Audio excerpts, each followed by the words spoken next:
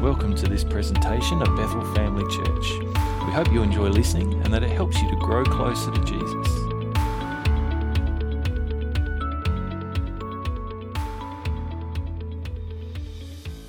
Isn't the picture of our God, who is awesome and powerful, and this God of fire and smoke and lightning and thunder that we read about in the Bible? Isn't it interesting that we also see this picture of our God as a lamb? And not just a lamb, but a lamb that has been slain. And we see this picture in the book of Revelation, where we have this contrast between the Lion of the tribe of Judah with its power and its claws and its strength and its teeth and all that kind of stuff. I don't know about you, but when you kind of conjure up images of lions, that's kind of what you think about, isn't it? You think about strength and destructive power, and I mean they're predators, aren't they? And then we kind of have this contrast where the lion is also the lamb. And this image of God as strength, but strength not as in just the power not as in just power, what we think of power, but strength in a way that lays down its life for us. And just as we were worshipping, it's not the message this morning, but just as we were worshipping, I was just really struck with that, and just wanted to share that and just to dwell on that, and just dwelling on that aspect of God's character and His nature. It's the strength and power displayed in sacrifice. And we serve an amazing God of paradoxes and seeming contradictions and things that we don't understand. And sometimes it's confusing, isn't it? But He's an amazing God, and I think if we were able to fully understand who God is, He wouldn't be God. If we could comprehend with our human minds all of God's character and all of who God is, then He wouldn't be the kind of all-powerful and infinite God that we know and is worthy of us serving Him, would He? Okay, so this is the last week we're going to be sharing on this. We're looking at habits. And I kind of, as a little bit of a way of introduction this morning, I was kind of, as I've been thinking about this, and hopefully it's been causing you to think about some of the things that you've been doing, and we've been talking about how a lot of what we do on any given day is determined not necessarily by conscious choices that we make, but on our habits. And I started thinking about this because I want you to understand that when we encourage you, and when Scripture encourages us to do things, I guess to live a God-honouring life, when it encourages us to kind of put away kind of sinful things and to put on godly things, there's kind of this contradiction, isn't there? And one of the things that I hear a lot of the time is this, am I a sinner or am I a saint? Because they seem to be contradictory, don't they? We're talking about contradictions and the God of paradoxes. We have Scripture who describes us as saints and as a royal priesthood and this holy and blameless and pure before God. But we're also kind of encouraged to put aside these kinds of things. So I want to have just by way of introduction, I want to look at this concept because I want you to understand what we're talking about when we're kind of talking about habits and changing our habits and why we need to kind of do these things. I want you to understand exactly what I'm talking about. Because I don't want you to kind of get the idea that I'm saying if we can just get all our bad habits sorted out and we can make sure that we're doing all the right things, that somehow that magically makes us good enough. And somehow God will be pleased and love us a little bit more and all that kind of stuff. All right, so here's just really quickly, here's the sinner versus saint kind of argument in a couple of scriptures, okay? We have, who's ever read 1 Corinthians? You ever read 1 Corinthians? There is some weird stuff going on in that church, isn't there? And Paul writes to this church at Corinth. He's not writing to non-Christians. He's writing to the church. And you can imagine Paul is writing this letter to the church because he's heard this is a church that he's founded, and he had led a whole bunch of people to the Lord, and now there's this group of believers that are there, and they're trying to live this new Christian life and figure out what it all means. But they don't, just because they've accepted Christ as their Saviour doesn't mean that everything's suddenly put right in their lives. And they've kind of got all these hang-ups from their old life that Paul is writing to address. And he talks about things like, he starts off by talking about divisions. And apparently what was going on in the church at the time, where there was this kind of spiritual one-upmanship that people were kind of discussing, and they were going, well, I was baptized by the Apostle Peter, and as if that sort of somehow gave them some status. And others would be like, oh, Paul baptized me. Others are like, guys, come on, I follow Jesus, no human leader here, I'm the spiritual one. So there was this kind of little who's the more spiritually superior kind of thing going on. And Paul says, don't do that.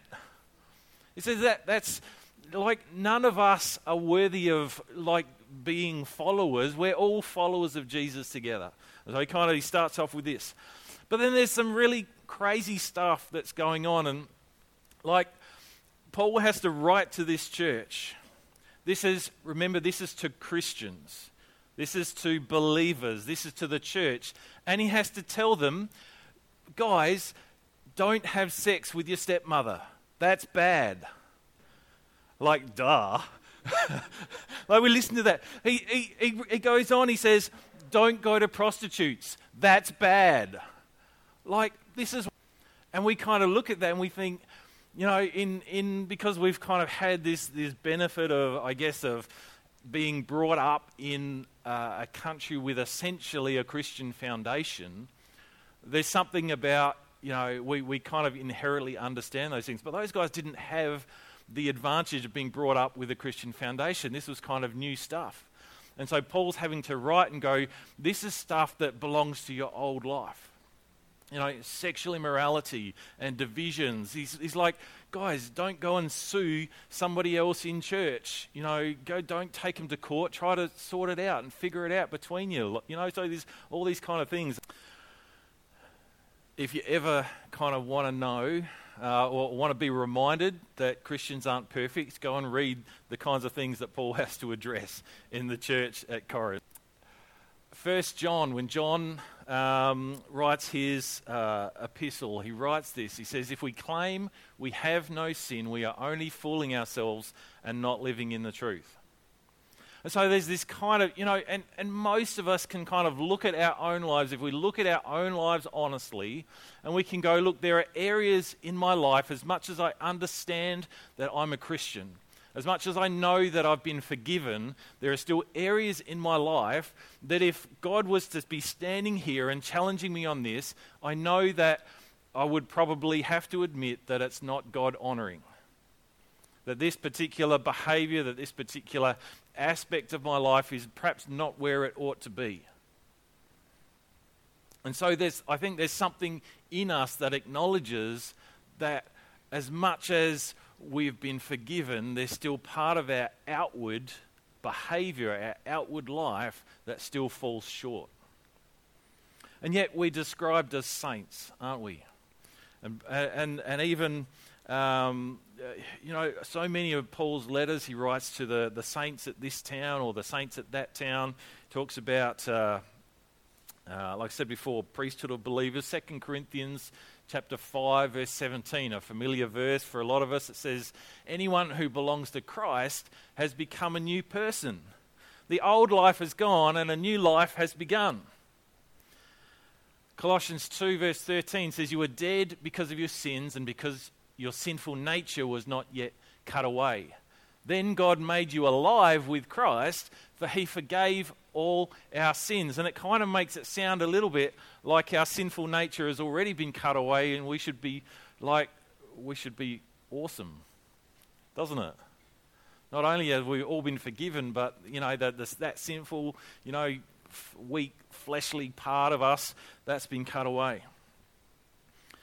Hebrews 10, verse 12 and 14 says, our high priest, talking about Jesus, offered himself to God as a single sacrifice for sins, good for all time. Then he sat down in the place of honor at God's right hand. For by that one offering, he forever made perfect those who are being made holy. He's talking about you. How often do you look in the mirror and go, there is a perfect specimen of a human being? Did anybody look in the mirror this morning and describe yourself as perfect? Probably not. And yet this is what Scripture tells us. And we know it's truth because God reveals truths through His Scripture. He doesn't lie in His Word, does He?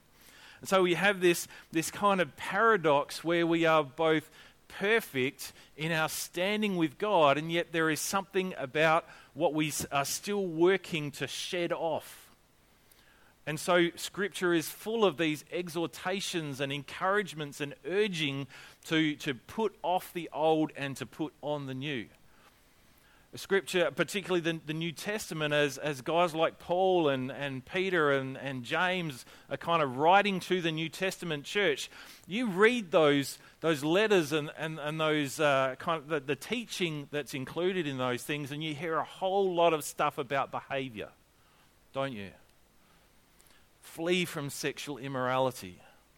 Don't live according to the lusts of the sinful nature and the desires of the sinful nature. Don't gossip, don't slander, don't speak words that are kind and uplifting and build each other up, and don't do this and do that. And so there's all these kind of practical sort of things, because those guys who wrote those letters recognize that we are still working on the outside. The inside work is done. Our spiritual transformation has taken place, and we have, like we've been talking about this morning, we've been set free from sin's power over us. The Bible is super clear about that, and I want you to understand. Ephesians is a great book to read. And there's kind of like 6 chapters in Ephesians, and some bits we know, but the first 3 chapters, Paul writes to the church at Ephesus, and he talks all about our identity in Christ and our standing in Christ. And he says things like, we are seated with Christ in heavenly places.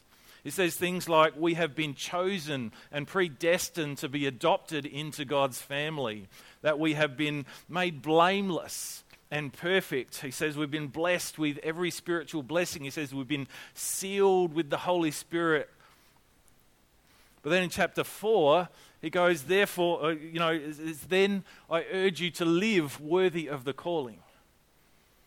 So he's saying, here's some things that you need to do that kind of help your outside to reflect the inside. That help your life and your behavior and what you kind of outwork in your everyday reflect the identity and the character and the transformation that has taken place in your life because of what Jesus has done. So, we're talking about habits, and we've been talking about, things that maybe we need to work on changing in our lives. And that's not to deny the power of God to work in us. And I was thinking about this and kind of thinking, what's a good picture or illustration of this? And I thought about the nation of Israel when they came out of slavery in Egypt, and God had prepared the promised land, and were coming into the promised land. Now, God had already decreed and declared that the promised land belonged to the nation of Israel, hadn't he? So in reality, it was theirs. But they didn't just kind of stroll in and plant their flag and say, here we are, did they? They actually had to go in and take possession of it. They actually had to go in and kick out some of those enemies, didn't they? They actually had to go in and occupy the territory and take that territory that had already been declared as belonging to them. And some of this, I think there's some parallels for us in this, that although our freedom and our righteousness and our perfection and our holiness has already been declared, it is a reality, it is there. God has given it to us through Jesus. He's won it for us. There's part of us that actually has to go in and claim it and lay hold of it and take possession of it. Yes? All right. So habits. Habits are an interesting thing, aren't they?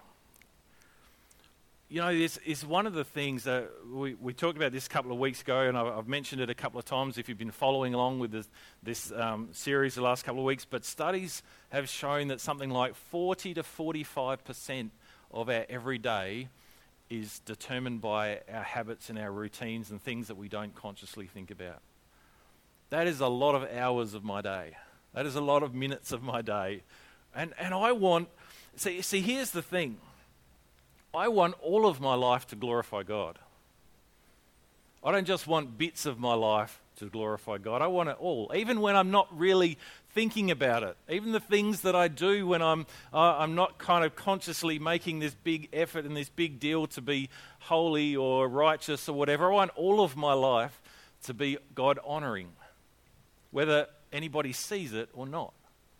And so I kind of, if I kind of put those two ideas together and go, there's a whole lot of my life that kind of happens because of my habits, but I want all of my life to honor God, then I've kind of got to go, all right, well, I've got to look at my habits and go, because that's just kind of part of the reality of who we are and who God's made us, isn't it? He's made us to kind of operate and function that way. So I've got to go, if I want all of my life to glorify God, I've got to make sure that my habits do. Got to make sure that my habits are God-honoring habits. Got to make sure that the things that I do without thinking, I've built into my life systems where those things are God-honoring. And that's a little bit of what we're kind of talking about today. Nobody sets out, nobody makes goals to be mediocre, do they? Nobody sets out in life, at the beginning, as a teenager, as a 19-year-old like my son Hayden here, he's not making goals in his life to set out and go, I want to work in a dead-end job and be kind of miserable at work every day with no passion, with no drive, with no vision, with no purpose, and then at the end of my life look back and, really have nothing left but regrets. Nobody sets out and aims for that, do they? Nobody sets out in life saying, I really just want to live, paycheck to paycheck, and struggle financially my whole life. And, every time my wife comes home and shows me what she's bought for the kids, it's like, you bought what? And how much did that cost? Nobody kind of sets out to sort of live addicted to things or out of control, And yet there are so many people, and even very good, Bible-believing, Jesus-loving Christian people who live in ways that little by little take us in that direction and take us towards that destination. And there are these choices that we make day by day that kind of, little things that we don't even think about, things that seem insignificant, that are heading us towards a destination that we don't want to arrive at. We rarely end up at the wrong place in our life because of one bad choice. But it's that kind of, one day at a time, one step at a time, habits that are, maybe not God-honoring or taking us to destinations that we don't want to go. And over a period of time, we kind of look back and go, well, how did I get here? How did I get so far away from where I wanted to be? And often, very rarely when people, are in a place where their life is an absolute chaos and a mess, kind of are there because of one choice or one moment. It does happen, sometimes it happens, but most of the time it's because of a series of small things that led up to that moment. We often kind of summarize those kinds of things. Often, when we talk about those kind of situations in our lives, we often summarize that with, like a really, like one sentence kind of summary, don't we? It's like, that person, they battled with their weight their whole life and died of a heart attack. It wasn't just kind of one moment, but it's kind of summarized in one sentence. It's kind of like, she cheated on him and then they got divorced. or whatever the case might be. You know, you can imagine there was a whole lot of choices and moments and steps that led up to that, but we summarise it often in one kind of simple sentence. And we see that a lot in Scripture, because Scripture's really great at kind of summarising and condensing, isn't it? And one of the places that we see that in Scripture is in the book of Judges in chapter 16, and it's talking about a guy named Samson. Now, some of you know kind of the Bible story of Samson, or the Sunday school story of Samson. He was a dude who was really strong, and he was one of the judges of Israel, and sometimes that's about all we know. But one of the things about, we kind of see this verse in Judges 16 verse 1, and it kind of, you know, I guess when we think about Samson, who do we associate with Samson? Delilah. All right, we go, here's a guy who was a bit of a womanizer, had a bit of trouble with, you know, and it ended up being his downfall, didn't it? But here's a verse that kind of is way before Delilah and kind of comes into that. And it's the first verse in Judges 16. It says, "One day Samson went to Gaza where he saw a prostitute." That's a really kind of simple statement. But here's a couple of things that you need to know. Gaza was a Philistine city. Philistine, I don't know. We could probably divide us into two. I never quite know which is the correct pronunciation, but I was brought up with Philistine, so I'm going with Philistine, okay? And if you have a different opinion, you can keep it to yourself. Gaza was a major Philistine stronghold. It was a Philistine city. It was near the coast. It was something like 40 kilometres away from where Samson lived. So he didn't just happen to be, you know, like going for a Sunday afternoon stroll and it's like, oh, you know, hey, I'm in Gaza, you know, just, you know, like the next town over. It was 40 k's away. Now, if you're a man, they say, I looked up some statistics on this, so that your average step length is around about 0.8 metres. Okay, so 40 kilometres is roughly about 50,000 steps. You know, obviously we know some things about what life was like in those days. We know that they didn't have Uber or taxis, and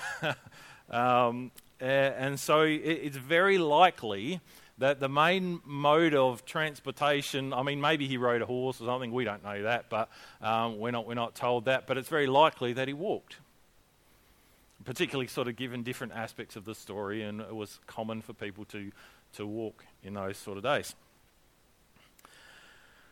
So what we kind of look at that and we think about that and we go, there was no reason mentioned for Samson to need to go to a Philistine city.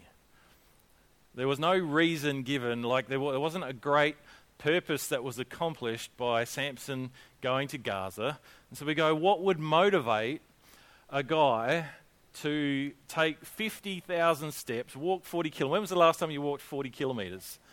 I'm pretty happy if I did 10,000 steps, let alone 50,000. I mean, come on. I'm sure that Samson didn't wake up that day thinking to himself, I'm going to go and I'm going to make some decisions today that are going to mess up my life forever. I'm fairly confident in saying that. Scripture doesn't tell me, but I'm going to go out on a limb and say I'm pretty confident that that wasn't going through Samson's mind when he got up. It says he went to Gaza and there he saw a prostitute. And it's interesting, isn't it, that we kind of get into situations sometimes you think, what would make somebody go all that way just for an interlude, romantic encounter, if you can call it that, whatever it was. Doesn't sound like there was a whole lot of romance going on. A bit of a one-night stand or whatever the situation might be. If you're allowed to talk about those things in church, I don't know. What motivated? And we kind of think, Samson, what were you doing? And it makes no sense. And yet, there are people doing exactly the same thing. Maybe not physically taking 50,000 steps to go out of their way to get into trouble, but maybe metaphorically, we kind of do those sorts of things all the time, don't we? We don't get into a bad spot all at once. It's one step at a time, one bad habit at a time, one choice at a time. Over the last couple of weeks, I've asked you to think about, rather than what you want to accomplish in setting goals, who do you want to become? And to set goals that kind of, I guess, are kind of from that place of thinking about what kind of person do I want to be? What kind of man do I want to be? What kind of father do I want to be for you? What kind of woman or mother or husband or wife or employee or employer or, brother or sister or uncle or auntie? What kind of person do you want to be? Or grandparent? And then last week we talked about some tips and some strategies for starting a new habit, starting a positive habit that will help you to actually move in the right direction, starting from that idea of what kind of person do I want to be, what's one small, accomplishable, easy thing that I can do that will start building into a habit that will help me to move in that direction towards becoming that person I want to be. So this week I want to kind of, from that same position of who do I want to be, ask you this question: based on who you want to become, what habit do you have in your life that you need to break? What is one, and just focus on one. I'm sure that if you're anything like me, you could probably come up with a whole list, but just like we did with the starting one thing and not 27 things, we want to start with one habit to break. Because if you're anything like me, I want to fix everything, and so I end up fixing nothing. When I start going, I want to exercise, I start with trying to run 5Ks and not with trying to walk 1K. I set these lofty goals and it ends in failure 99% of the time when I do that.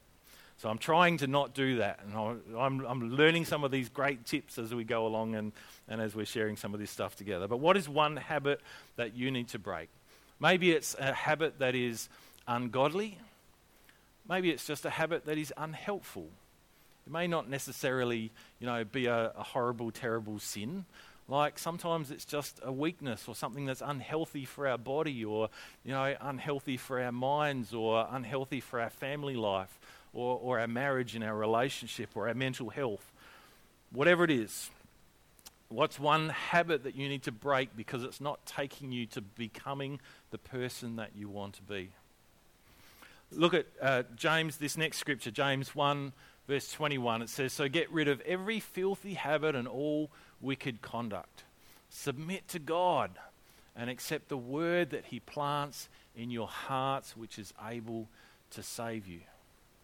And we acknowledge the power of God at work in us when it comes to changing our behavior, when it comes to trying to start something new or to break a bad habit. This is so important to allow God's word to speak into us. So how do we break bad habits? Some of us here, we've tried before, haven't we? There's things that we know aren't good for us, and we've tried to stop, and sometimes, maybe in some areas we've succeeded, in other areas we've struggled, and it's been hard, and we've ended up giving up. I want to give you a couple of tips and stuff to help us to be successful in breaking the one bad habit maybe that God's helping you to identify and address in your life. The first step is to acknowledge it, to name it, to identify it. Whatever it is, you can't defeat what you can't define. We need to understand what it is. We need to acknowledge it to ourselves. We need to be honest with ourselves, don't we? Sometimes, if we're busy saying, "Oh, it's not a problem. It's it's not an issue. I don't need to worry about dealing with that," then we're not going to overcome it. We're not going to defeat it when we're too busy saying it's not a problem, are we? If we're making excuses for it, we're not addressing it. We're not working on it. We're ignoring it. Whatever that habit might be for you, we need to acknowledge it. Maybe it's an attitude kind of thing that we need. Maybe we have that habit of being critical. Maybe it's a complaining heart. Maybe it's a gossiping kind of tongue, or there's all kinds of attitude sort of things that it can be. Maybe it's a digital thing. Maybe it's the social media. Scroll, like, scroll, click, whatever. How many hours a day do we waste on social media? Our mobile phone, or whatever it might be, binge watching TV or Netflix, or whatever it is. Maybe it's a substance kind of thing, whether it's a prescription medication, or whether it's a sugar or alcohol, or Shiano. That's a hard one to break, trust me. One of the areas where I've been challenged, and I've been kind of putting myself in this same situation, and thinking about this, and one that I'm working on for me at the moment is cutting down my screen time on my phone. And I've discovered that Apple a little while ago started telling me how much time I spend on my phone. I know it's a little bit confronting at times to be given an actual figure of how many hours and minutes you've spent on your device.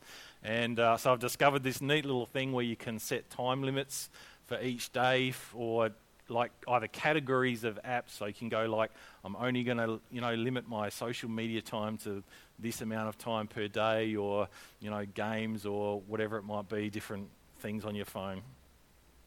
So I'm kind of doing that, and it's kind of really funny because do you know when it is that I get my screen time report about how much time I've spent on my phone? Sunday morning.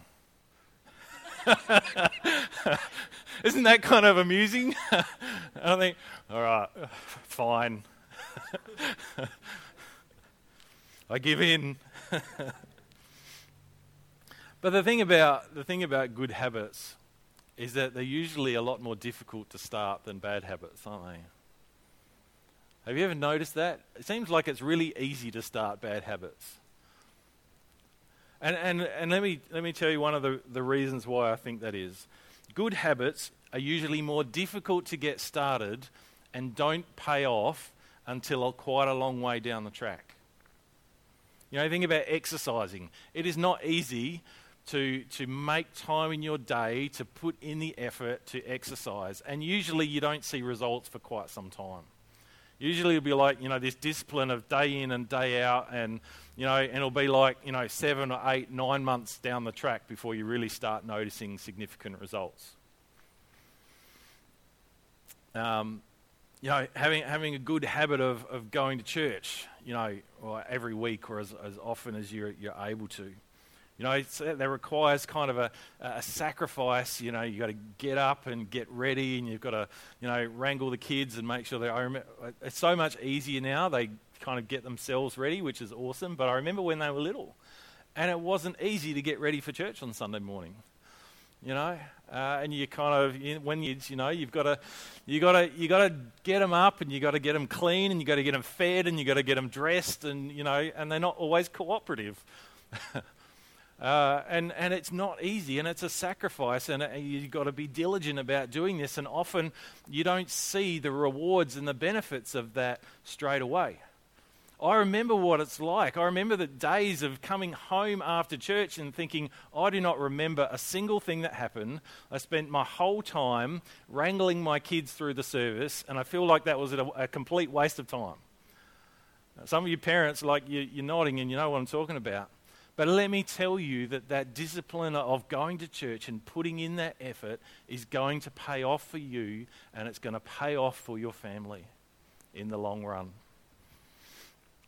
All right, so that's the thing with good habits are usually more difficult to get started, and the payoff is usually down the track. Whereas bad habits, there's an immediate kind of almost benefit, if you like. A perceived benefit. It's easy to get started because there's almost like an instant gratification, and the negative results are usually down the track. The negatives are usually kind of come later. I can eat a donut today, and I have that immediate pleasure of that sugar in my system, and that flavour dancing over my taste buds. Gluten-free donut, obviously. Yeah, they do taste a little bit like cardboard, but it's still better than no donut, all right? And I could do that, and I could have a donut every day, and I would have that immediate pleasure, because that's often the thing about sin, isn't it? There's kind of like this immediate pleasure. Have you noticed that? If you haven't, you're probably doing it wrong. But the problem is that, like, there's kind of negative things that happen down the track. And that there are negative kind of things that begin to show up in my life. And just like eating that donut where, today and tomorrow and next week and the week after, I might not really look in the mirror and go, wow, you stacked it on. But in 9 months' time, if I'm eating the donuts every day, I'm going to look at that and going, why don't my pants fit anymore? And suddenly I'm at the doctor's and he's telling me I've got type 2 diabetes. So the bad habits are kind of the opposite. There's this kind of immediate benefit, but negative consequences or results down the track. So how do we break a bad habit? Now, we talked about last week with starting a good habit. Does anybody remember there was a couple of points we suggested? I suggested that you do to make a good habit. Do anyone remember? Yep. Start with prayer. Make it small, yep, and make it easy. All right, I encourage you, like learn from my mistakes, all right? And probably you've done this before as well, but don't set yourself some huge insurmountable goal that you're going to read your Bible for 3 hours every day and then spend 2 hours after that in prayer because you have to get up at 2 a.m. Start with reading one Bible verse. Make it something that's easy. Start with, 5 push-ups, or don't start with an hour and a half session at the gym. Start with small and accomplishable. And so we kind of do the opposite. All right, when we're looking at stopping something, we want to make it difficult. If you want to stop yourself from doing something, make it as hard as you can to do that thing. Because the reality is, if you're anything like me, I've only got so much willpower. There's only so many times I can look at that donut and not eat it. And Solomon talks about tempting things like this in Proverbs. Proverbs is great for wisdom. Look at this verse in Proverbs chapter 4. It says, "Do not set foot on the path of the wicked or walk in the way of evildoers." Avoid it. Do not travel on it. Turn from it and go on your way. So 4 different times there in that second verse, he says, get away from it. See, this is the line, right? And I don't want to cross this line. What is the best way that I can guarantee that I will not cross that line? This is often what we do. We set ourselves a line, draw the line in the sand, and we say, I'm not going to cross that line. That's over there, that's what I'm not going to do. But this is what we often do, isn't it? And we want to get as close to that thing as we possibly can. But we go, I'm not going to do that, but I want to get as near to it as I can, And what happens eventually, the odds are that we accidentally overbalance. If I don't want to cross that line, the best way to make sure I don't ever do it is I come over here. There's no way I'm going to accidentally cross that line, is there? And this is exactly what Solomon says. He says, avoid it.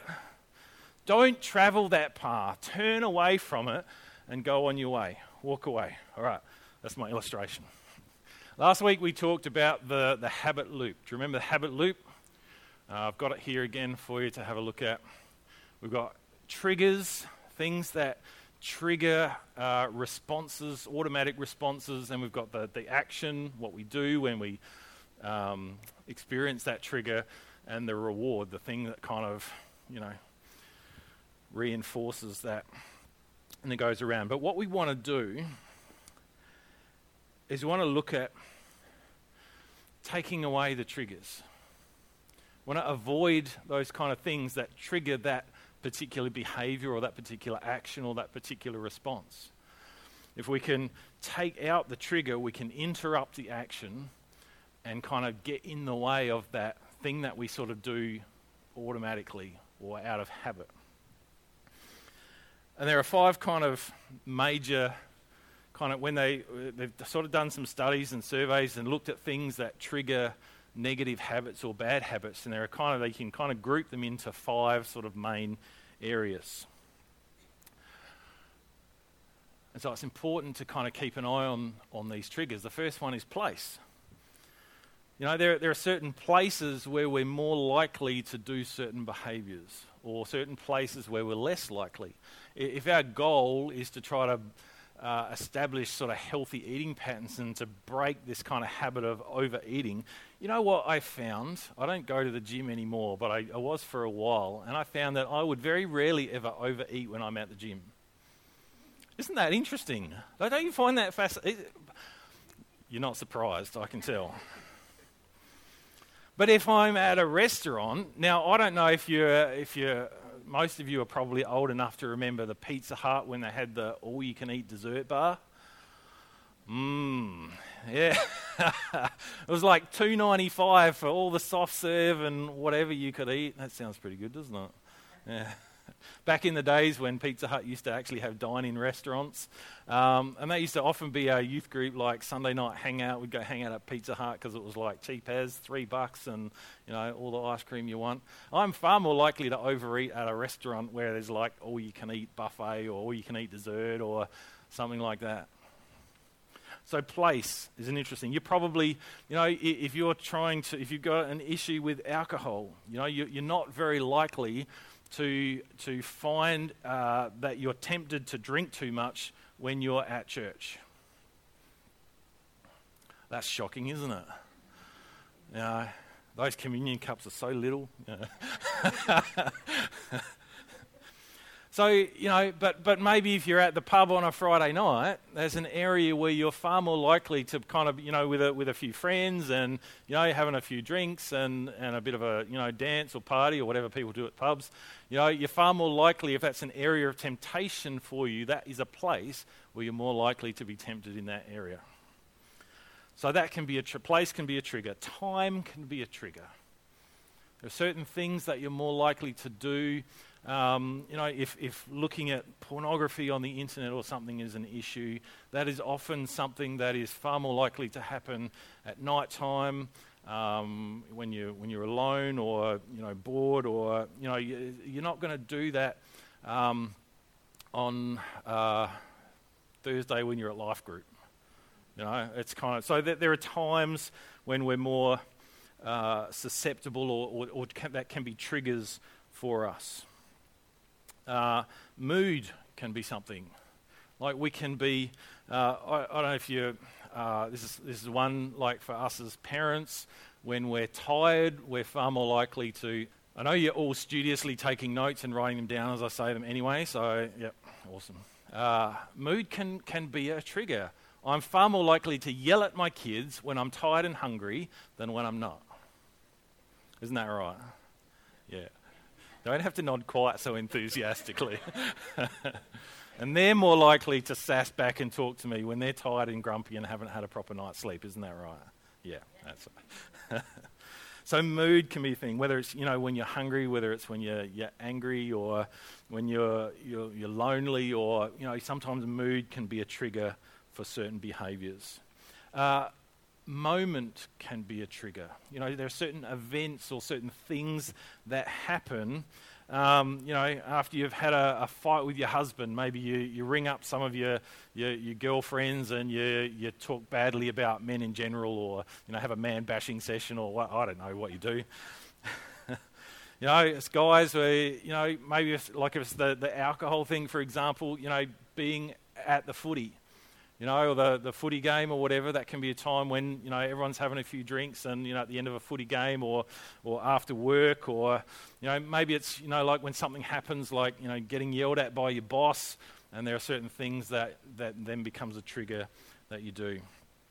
The last one, number 5, is people. This can be an interesting one. You know, there are studies that have shown that the closer you are to someone, the more likely you are to imitate their habits.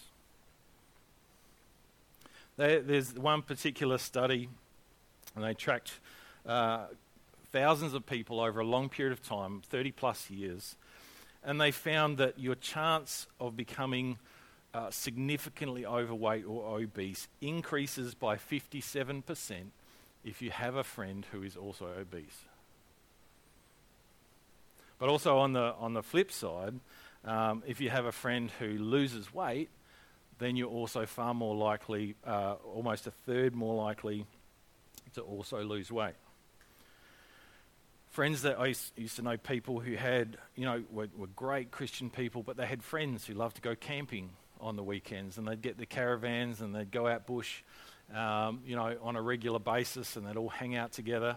But if you have friends who love to go camping on the weekend instead of going to church, it's going to draw you away from going to church. You're going to kind of be brought into that, and it's going to make it harder for you to be disciplined. It's going to make you more likely to kind of skip church and go camping.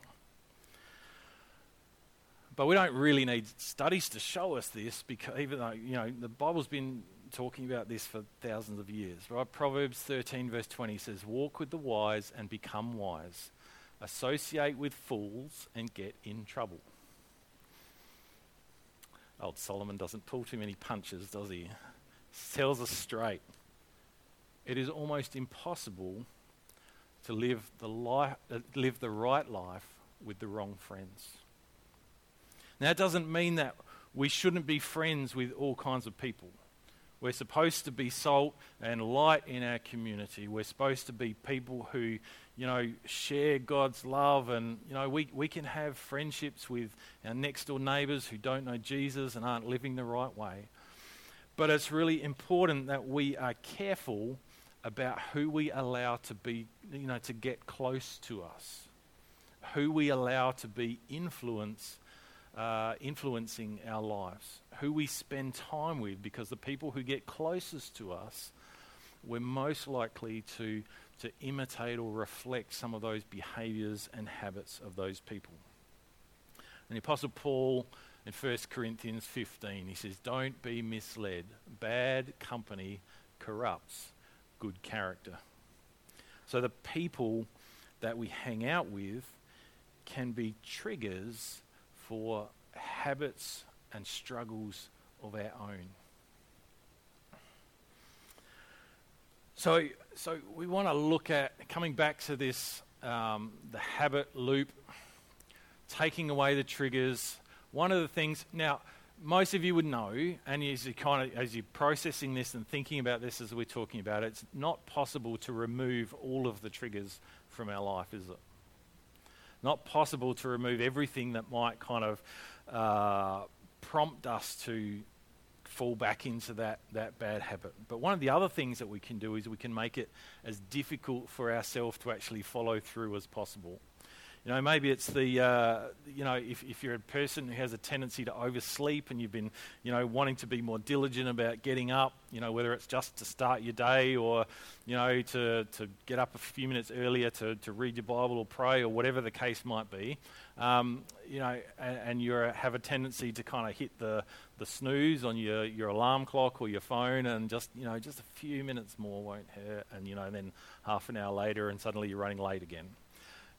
Maybe what you need to do is get your phone and put it further away from the bed. Not right next to the bed, but like on the other side of the room, so you can't turn it off without getting up and out of bed. And I know that you guys, if this is an issue for you, this is not a guarantee. There are still going to be days when you go, "Oh, I'm just going to get back into bed now." But it helps, all right? And half the battle is that first step. Maybe for you, if it's an overeating thing or a snack thing or eating those donuts, do you know what? I would probably eat far less of some of that kind of snack and junk food if I actually had to get up and go to the shop and buy it when I wanted to eat that. I would eat it far less often. That chocolate, when you got chocolate in the cupboard, it just calls to you, doesn't it? It's like, it's there and it's easy. I just feel like a bit of that right now. And it'll just be one square or two or three, and then the block's gone, and, So, make it more difficult. Don't have stuff in the cupboard all the time. Whatever it might be for you, think about a way. How can I make this more difficult for me to actually act when I get one of those triggers, when I get one of those cravings or urges or whatever for this habit. We think about our habits. And there's kind of so many things, and maybe you're kind of thinking about some of these things, and often like I do, and you kind of think, well, is it really that bad? Is it really that big a deal? It's just a little thing. But one of the things, that is really important for us to think about is where is this habit going to lead me in the future? And maybe if we stop and we actually project this forward, maybe 10 or 15 or 20 years into the future, depending on how many you think you've got left, maybe. But projecting this habit forward and going, where do I think this is taking me? I think one of the things that we might find when we play forward some of our negative habits, 20, 25 years, is that we might kind of be able to picture ourselves in a situation kind of where we say, I never knew that it was going to cost me this much. I never knew that one little thing that seemed so insignificant at the time would have such serious consequences, would derail my life the way that it has. I had no idea how much this was going to affect my family. I had no idea how much this habit was going to affect my marriage, my relationship. And if I could do it over, I would do it differently. Sometimes in those moments when we're kind of faced with stuff, and stuff gets hard, doesn't it? There's times when it's going to be hard and you're going to take a step, a step backwards. We're going to fall off the wagon, or mess up, or whatever might be the case. And it's easy in those moments to give up and go, I'm not strong enough. I don't have what it takes to beat this thing. But here's the good news. With Christ, we do. Because Christ in me is stronger than the wrong desires that are in me. Christ in me is stronger than those the weaknesses and the failings and the shortcomings that I'm still wrestling with and dealing with my life. Samson ended up in a place that probably a lot of us would prefer to avoid. But and we kind of look at that, and we talked about that 50,000 steps that it took him to get there. But it's not only 50,000 steps in that direction, it was also 50,000 opportunities to turn around and go the other way.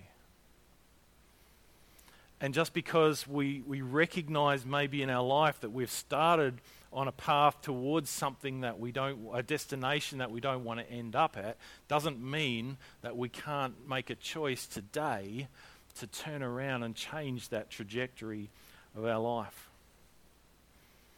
To start moving towards the person that I want to become.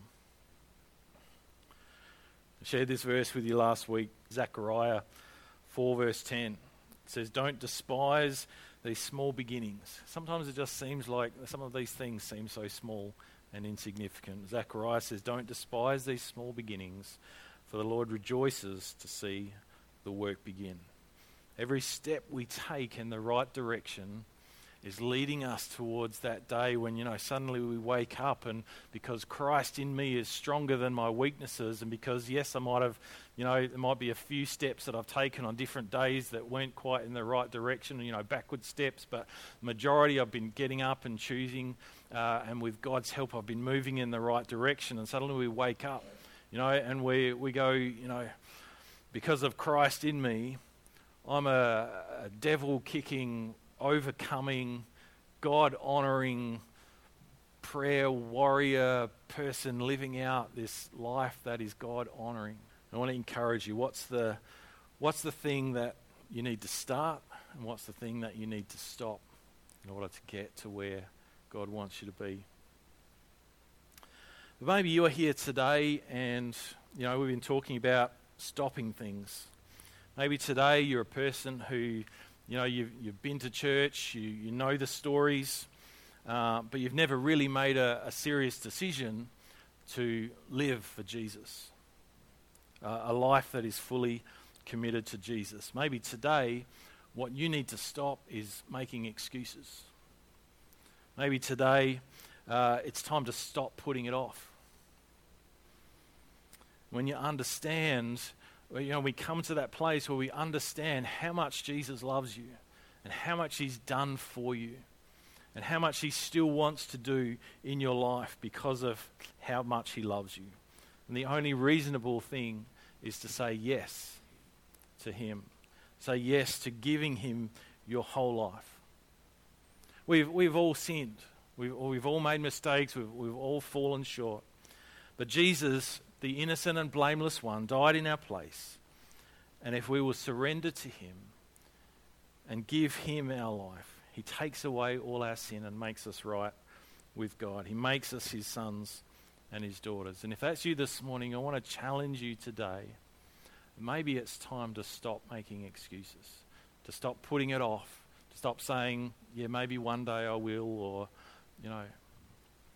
I'd love to chat with you after the service if that's you. Eli, would you come up and music team, would you come up and prepare? We're just going to sing a song as we close this morning. I'm just going to pray in a minute. But I want to pray for us as we're facing these challenges of living in God-honouring ways. But if that's you this morning and you want to make that decision today to stop putting it off and to say, yep, I'm ready, I'm going to take that step of fully committing my life to Jesus, I want to talk to you after the service today and encourage you, just come and find me and just let me know. And even if I'm talking to someone else, please interrupt me because I'd really love to chat with you about that. Okay, let me pray. Father, we thank you for your word today. Lord, we know that it can be so hard at times to change behaviours that are ingrained and maybe have been part of our life for a long time. But Lord, we thank you that you have set us free from the power of sin in our life. And that with your help, we can make changes. We can break the power of habits. Lord, that is, you give us wisdom, you give us understanding as you lead us by your Spirit.